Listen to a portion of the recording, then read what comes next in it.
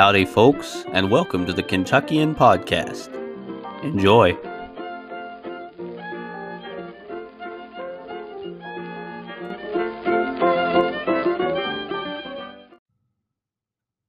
Hey, everybody, welcome back. Glad to have you with us. Here we are at part 4 of our Logic and Fallacies series. I originally planned, and I even put this on the Facebook page, to put out 2 episodes last week to make up for not getting an episode out the week before. I decided not to for a couple reasons. I've got a lot going on. I've been really busy the last 2 or 3 weeks, and I want to maximize the exposure for each episode. And I fear that not publishing on my regular schedule plus putting episodes really close to each other means that the later one will get mostly missed. Although I'll continue to look into that and consider some options there. So that plan's kind of changed. Although you all do help a lot with the exposure, but also when I post and the normal schedule, that affects those visibility things a lot as well. Facebook algorithms and all that sort of stuff. I've also got some pretty interesting ideas cooking. I've got a new series that I'm milling about in my head that I'm pretty excited about. I just thought about it, I guess, yesterday, and I'm excited to dig into that a little more. But as we jump into this episode, we want to remember that logically sound arguments are so important, and understanding logical fallacies is so valuable in being able to be more logical ourselves and being more perceptive with the arguments and points of others. So, as we jump in today, we will continue to go through the list of informal logical fallacies, picking up with the furtive fallacy. First one we'll talk about today. This fallacy is when an outcome, and I'll say it again, furtive fallacy is when an outcome or result is caused by the bad practices of the decision makers, often with some sort of agenda to be pushed. This is a very common fallacy. Just so you know, furtive means done in stealth or secret, basically, to sum that up very briefly. This is common in the academic study of history, for example. Historians, professional or otherwise, often make claims that are simply not supported by evidence or misconstrue the facts of the situation. You see this often in biographies. Facts are ignored, stories are made up, unsupported, or blown out of proportion, and so on, to portray the view of the figure that the writer wants to, right? Not necessarily the one that is accurate or fair. Sometimes, it's the person sees this person as a childhood hero, and therefore they want to make sure when they write the biography that they come across as a hero, even if some things that they did would bring that into question, or vice versa. They see someone as a bad guy, and they want to make sure people continue to view him as a bad guy. Very common in history, though, in general. This happens all the time in government. Of course, there's a lot of examples you go through. It might be politicians lying about something to get elected with no intention of fulfilling it, although sometimes you'll see them make hollow actions to give the illusion of their word meaning something. But really, the outcome or result is not what they said it would be, because they were just saying it to get reelected, that sort of thing. Often procurement officers for the military are very corrupt, and this is another example of the furtive fallacy, I think, in general.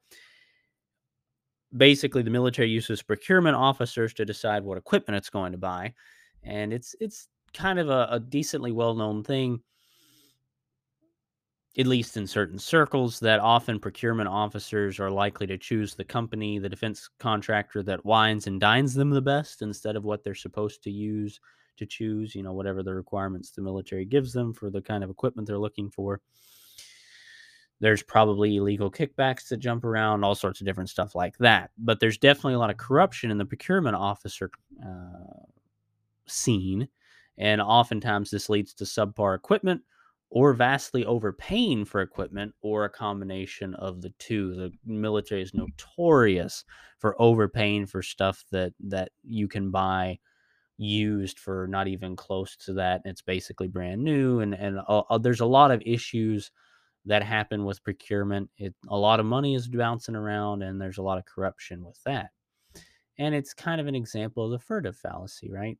That result is caused by the bad practices of the procurement officer, often with some sort of agenda, right? They may be wanting to get the most out of it. They may be wanting a little kickback. They may be wanting to be put up in some fancy hotel. And instead of their outcomes being, well, we're choosing the best equipment based on the requirements of the military. It's I'm choosing the equipment that is from the company that gives me the best stuff, right? To put it simply. A lot of examples you could go to on this one, including a lot of stuff with COVID and government, both federal government and local government issues and governors and all sorts of different problems there, health officials. But I'm going to hold off on those examples for now anyway. The next fallacy that I want to talk about is the gambler's fallacy. This fallacy is when you believe two independent events actually affect each other when they really don't, or if something happens, it's less likely to happen later when they're not actually connected. This one's pretty common too, although I believe in most cases it's pretty harmless. You do something like, for example, break a mirror or walk under a ladder, and a string of unfortunate, inconvenient, harmful, bad luck events, if you will, happen afterwards. You attribute those events to the first action, even though they're obviously not connected. Obviously, breaking a mirror doesn't necessarily have anything to do with bad luck you may have afterwards, but as humans, we tend to connect those things sometimes. That would be an example of the gambler's fallacy, or they're at least not connected in the way you believe them to be. There's the whole, my luck's got to change eventually, right? One example that they gave, I think, is a very good example. My sister's first three children have been girls. The fourth one is sure to be a boy. And of course, people talk like that all the time. As I mentioned before, not necessarily all that harmful, but it is a logical fallacy, right? It isn't logical to say that. The note they gave was, I think it's roughly, they believe it to be 50-50 chance whether you have a boy or a girl. So it's a 50-50 chance that the fourth child is a boy or a girl, not, well, because there's been three girls, it has to be a boy now for some reason. I think that one's pretty straightforward, though. The next fallacy is the genetic fallacy. The genetic fallacy is when the merit of an argument or something can be determined by where it originates from. Something can be determined by where it originates from. Now, as we jump into this, this is not to say that the origin of an argument or the origin of something cannot affect factors such as accuracy, or whatever's under discussion, but it doesn't necessarily determine the actual accuracy of an argument. And that's one thing that you may have seen before, and I've noticed there's several arguments that can be factors in the accuracy of something, or whether or how likely it is to be true or well intentioned or whatever. But one thing you have to remember when we're thinking about logical arguments is oftentimes those things that can be factors, those arguments that can be factors, those elements of the equation, if you will, that can be factors, aren't enough on their own to determine the outcome of an argument, to determine the accuracy of a statement or what have you. And that's something we need to remember. Now, they give one example. Or one of the examples they gave, excuse me. My physician is overweight. I can't trust any of his health advice. Well, maybe you are a little less likely to take advice on weight from him, but just because he's overweight doesn't mean that any health advice he gives is wrong, right? To sum up their other example, and again, this is like a paraphrase basically, someone believes in a particular religion because their parents taught them and their parents are good people. Their parents may very well be good people in the general way that we as humans define that, but that doesn't mean that the religion they believed in is true because the parents are good people or that sort of thing, right? Now, you might ask, and I think it's important to take a moment to discuss this. Well, what about trustworthiness, right? These elements, a physician being overweight, may affect their statements, their beliefs, their decisions. I may know somebody is untrustworthy because they've lied to me before, right? You might ask that question, like, well, just because I think that they might be lying to me, how is that a logical fallacy? And again, that is certainly true. I don't want to say that those things cannot be factors. A physician that obviously doesn't take care of his health, whether it's weight or not, just doesn't take care of his health, you would probably be less likely to take health advice from, because apparently he doesn't believe what he says enough to follow it, right? or he's more likely to want to kind of defend himself because he's like, well, I don't want people to think I'm unhealthy, so I'll say things that aren't necessarily true. If somebody, a friend or an acquaintance lies to you, you're going to be much less likely to believe them. However, the key is likely. You're going to be much more suspicious. You're going to be less trusting. It doesn't mean that everything they say from that point on is a lie. It doesn't mean everything they say from that point on is wrong,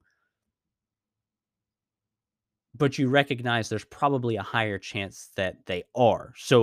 But you still want to be sure to take the time to weigh the argument, to weigh the statement out logically, to look at the evidence, that sort of thing. Because even a chronic liar doesn't necessarily lie every time they open their mouth. And they may say something that's true. And if you discount it because they tend to lie, you may kind of set yourself up for failure. And that's what we're trying to get at with that. The next logical fallacy is called ignoratio elenchi. I don't know if I said that quite right or not. It's also known as the irrelevant conclusion. As they put it, it reaches a relevant conclusion but misses the point. It may be a logical argument, it just isn't really applicable, not really related. One example they gave is the president's policies on healthcare may be popular, but he's secretly a Nazi and should probably be investigated. Well, the president's healthcare policy's popularity and the question of whether he is a Nazi or not are not really connected. So, irrelevant conclusion might be logically sound, just they're not really two connected things, two connected arguments, two connected statements. You see this with gun control arguments. Somebody may say, kind of paraphrasing, this particular gun was used in this shooting, so we need to ban or restrict that gun. Well, the details of a person that went on a killing spree and what a law abiding citizen owns or is allowed to own are unconnected logically. The argument may be logically sound, but the two parts aren't connected in addressing the question. One side, one part of that statement or question or argument is the motives and act related to the motives and actions of a criminal, and the other is restrictions that may or may not be placed on a law-abiding citizen. Now remember, this is from a logical side. Two unrelated parties are improperly connected, the criminal and the average citizen.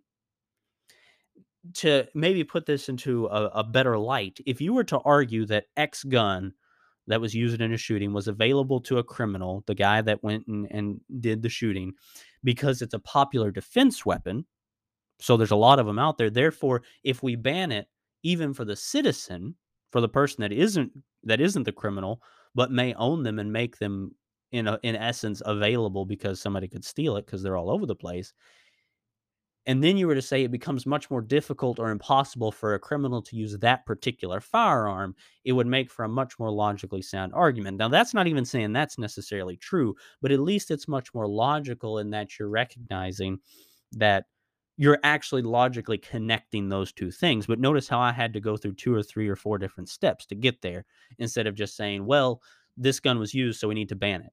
Well, who are you banning it for, right? It's not logical. It's the ignoratio elenchi, right? It's an irrelevant conclusion. Those two things aren't connected in that argument. So hopefully that clears that up a little bit. The next one I want to talk about is incomplete comparison. Incomplete comparison is when two things are connected that aren't actually related.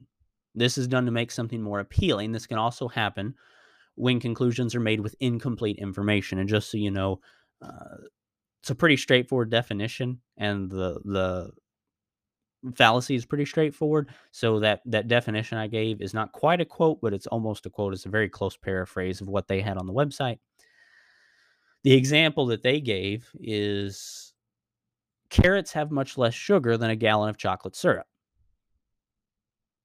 Well, it may be true that carrots have much less sugar than a gallon of chocolate syrup, but it ignores many factors, and it's unlikely that the comparison of carrots and chocolate syrup is very useful for any argument, right?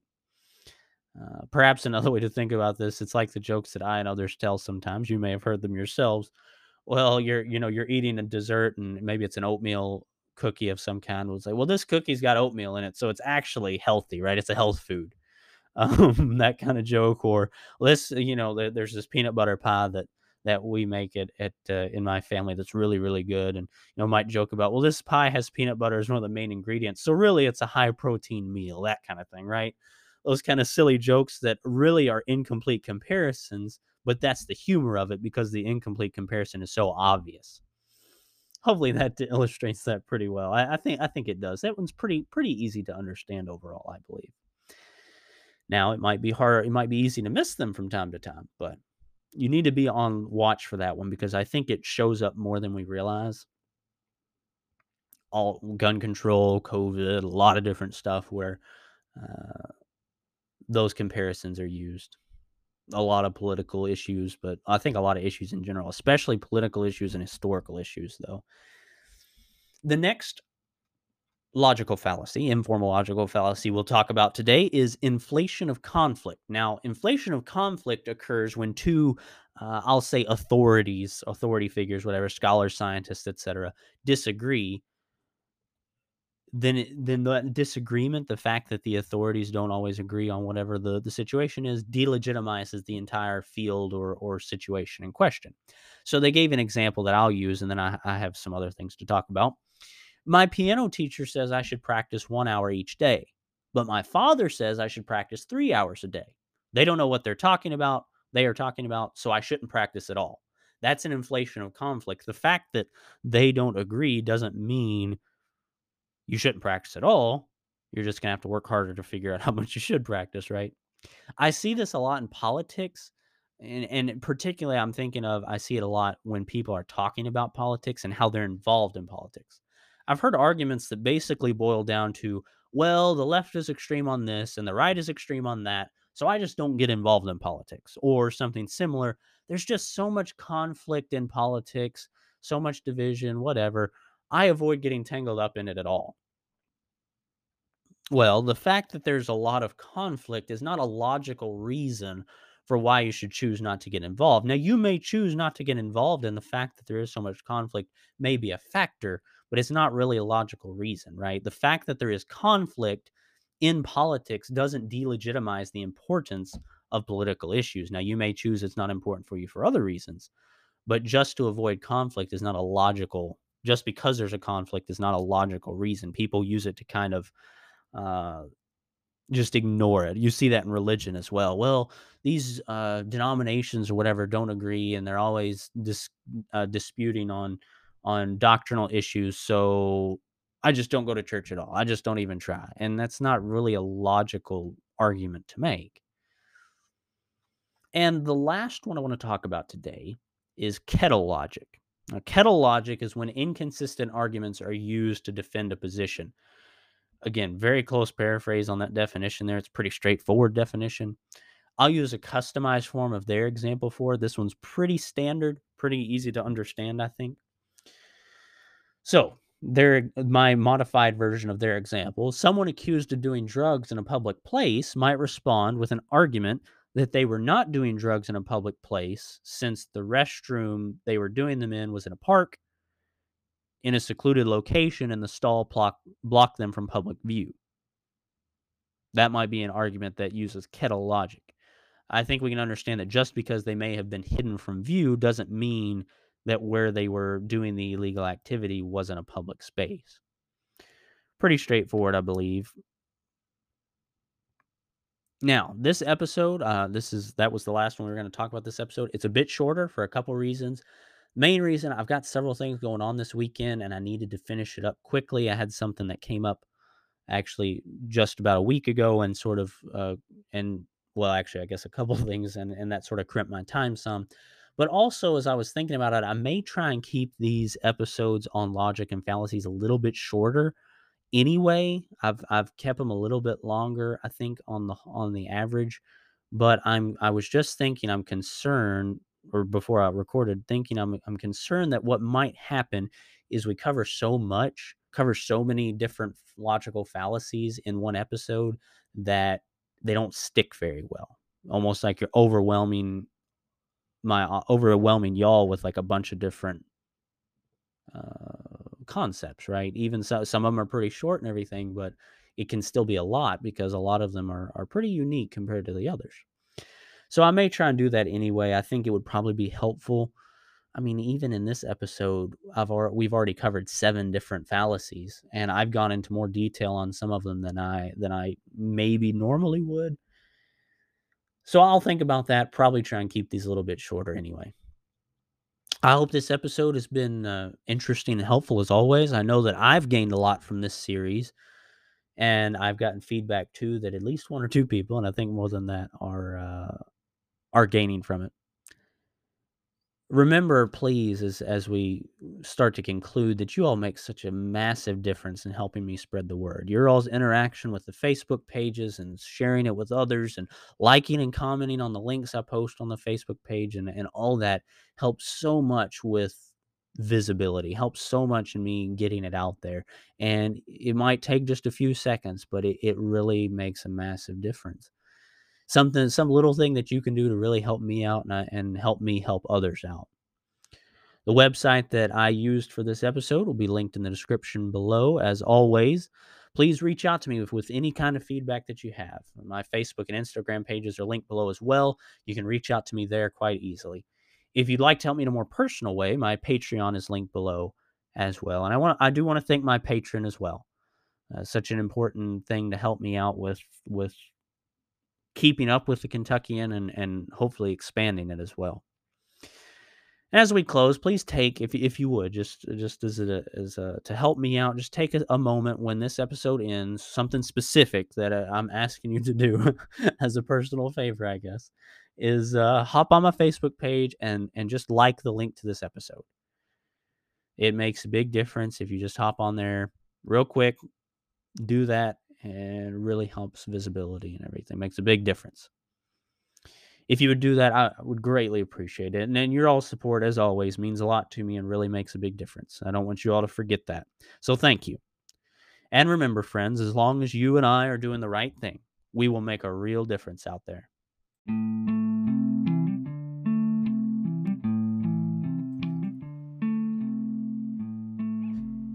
The Kentuckian, trying to make a difference one person at a time.